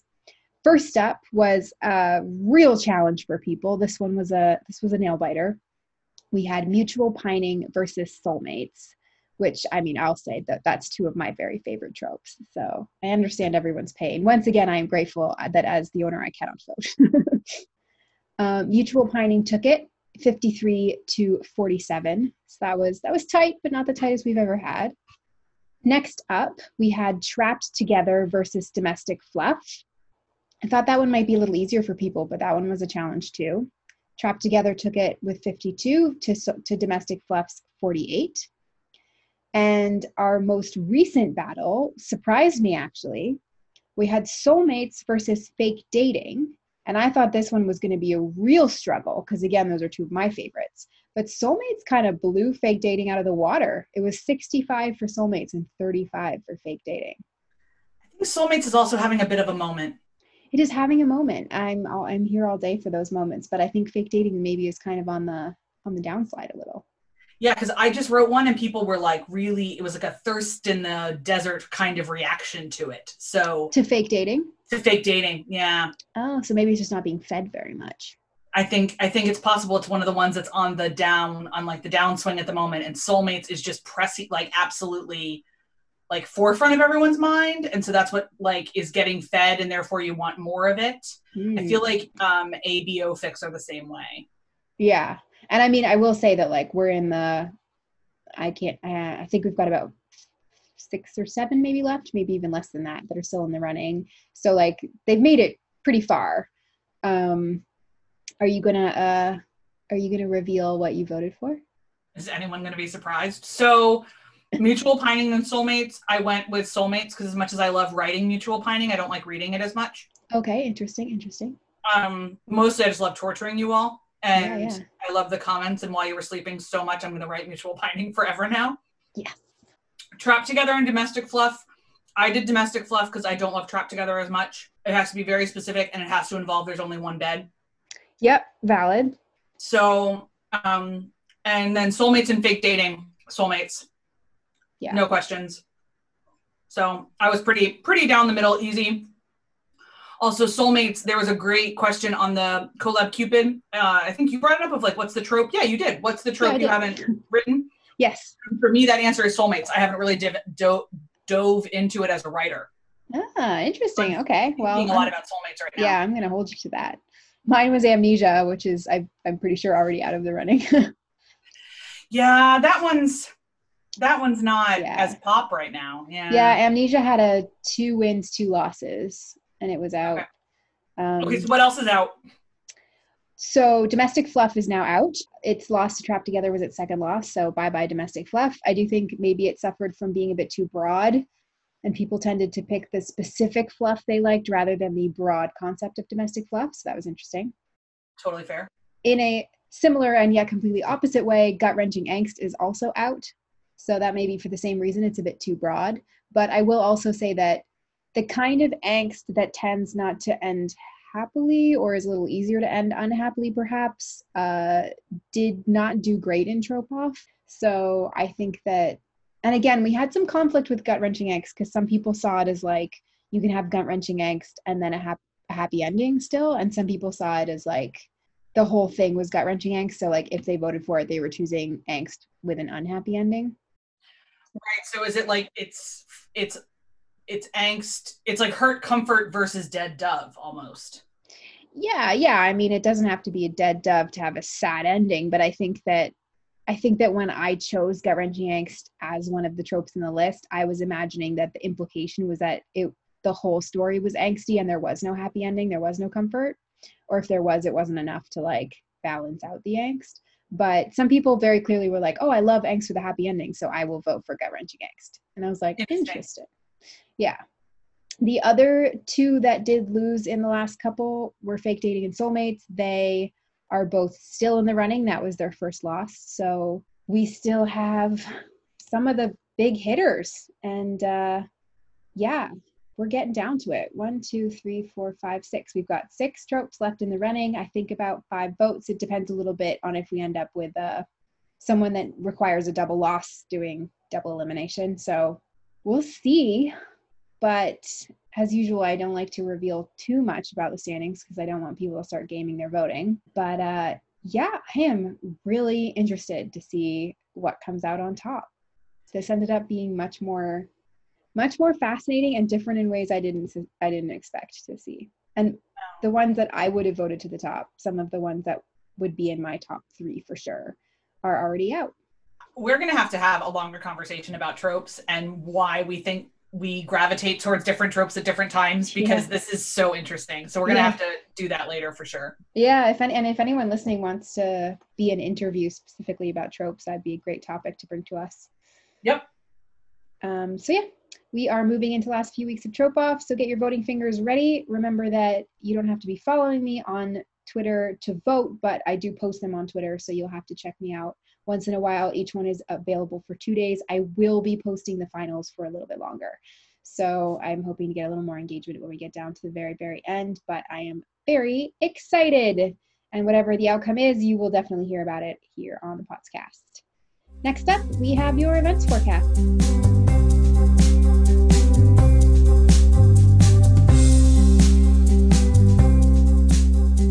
Hi Fandom, this is Only More Love, your interim forecaster. I'm back to tell you all about what's going on, challenge-wise, in a Marvel fandom near you. A little note before I start with the current events. You'll be able to find everything I mention in this forecast linked and explained in the show notes of each episode over on podonthesuit.com. Alright, so now for the numerous and fun events that are happening. In light of the current American and worldwide situation, we first need to pull your attention towards projects inspired by the other charity auctions we've had in fandom. This time geared to raise money to go towards the Black Lives Matter movement, and charities aligning with that movement's values, such as bail funds and other organizations. Among the various initiatives, Marvel-oriented ones include Marvel Fans for BLM, both on Tumblr and on Twitter, which will be open to all Marvel worlds, but centered on uplifting Black characters, as well as one called Crafts for Change, which you can check out on Twitter. Other initiatives are taking place around the different social media platforms, so keep an eye out if you'd like to support the cause in this way. Teen Wolf fans may want to check out Fandom Cares as well. Cap IM released the dates and themes of this summer's Tiny Reverse Bang. The TRB works so artists submit art pieces corresponding to the themes of the round, and then one piece is revealed every week with other creators writing, podficking, or vidding works inspired by them. The submission period for this round will last from June 19th to July 10th, and the round itself will go on until September for Big Bang season. The Fanworks Like It's 2012 Prompt Fest is still ongoing, so if you haven't looked at the prompts yet, go browse. Prompting stays open until the end of the fest on July 13th, and no claiming is required. Whether you've picked a side, fluff, or angst, or you're a double agent, the Steve Tony Games will be revealing their prompts in 2 days.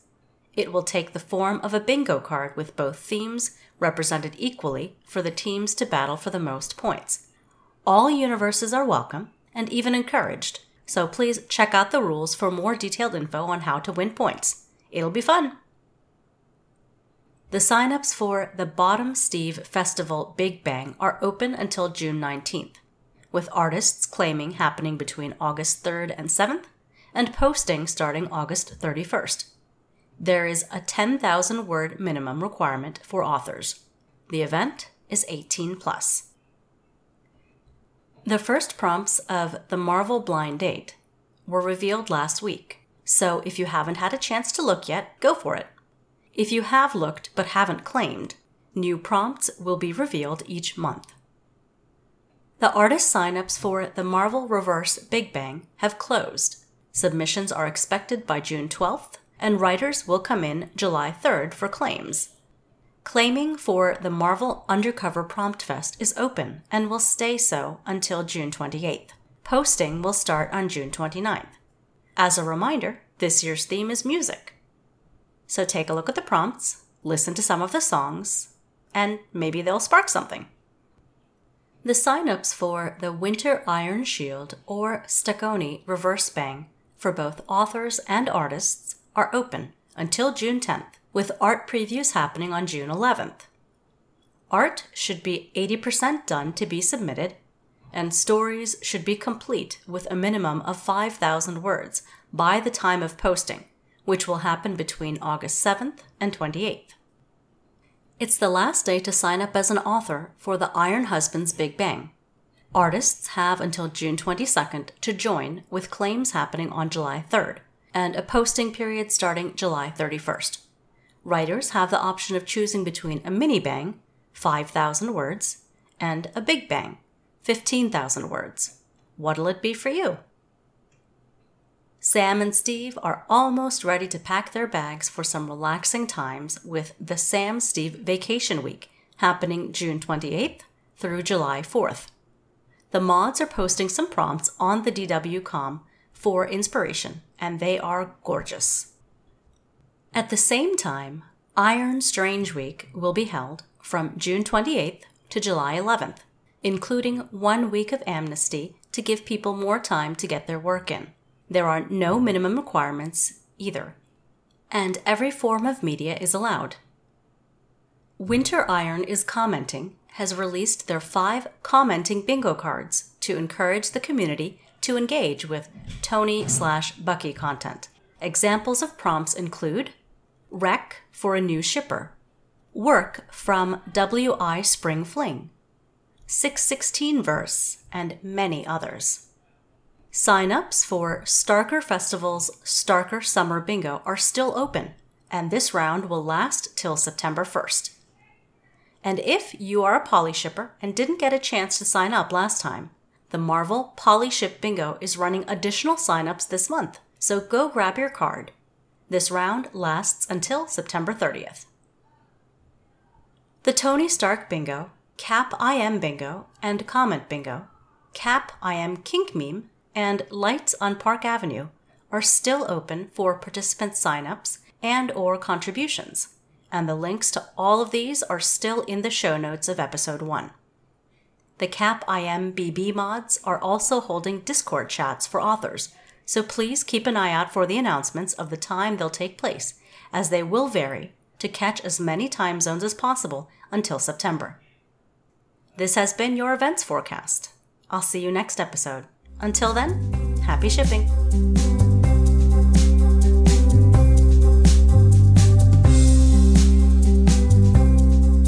And that's a wrap on episode 8. Thank you to Pendragon, Simi, Rose, and Avengers & Co. for their conversations, and to Bear for the art. Also, thank you to Athletiger Tiger for reading our Pride celebrations. And before we go, we have a very exciting announcement. Dun, dun, dun. Dun, dun, dun, dun. It's almost time for Steve's birthday! Yay! I know you're listening to this at the beginning of June, but his birthday is the beginning of July. So we want to give you guys some time to create stuff. This is going to be just like for Tony's birthday. We're going to have an AO3 collection. We're going to have the hashtag is HBDSteve2020. Notice how creative we are. Aren't you proud of us? And the reblogging week on Twitter and Tumblr will start on June 28th so that it culminates with Steve's birthday on July the 4th. And then we'll see you again on July the 5th for an episode celebrating Steve. But again, your reblog week is going to be the 28th to the 4th. And do note that we did have some trouble with Tumblr dropping some people out of the tag. I still don't know why. That's just Tumblr's way. So if you really want to be sure that we catch it and we feel, if we missed anything, we'd be heartbroken. So if you want to, instead of just tagging with HBD Steve 2020, you can also @ us, @Pod on the Suit in your text. So that we definitely see it and we can be sure to reblog, because we really, really don't want to miss anything. No, and we giggled gleefully over everything that you guys submitted the last time. We loved the fics and the creations and the art and everything else, and we can't wait to make this an annual tradition. So as we wrap up 8, thank you again for your comments, your questions, and your engagement, especially on this particular topic, and we look forward to continuing these conversations. This is your Fandom podcast, and we want to make it the best it can be for you. If you'd like to share your views on Fandom, never forget that you can comment on the website. You can get in touch across any of our socials. You can send in secrets and questions anywhere you can, and we'll see you soon for episode 9. You've been listening to Pod on the Suit. Thanks for joining us.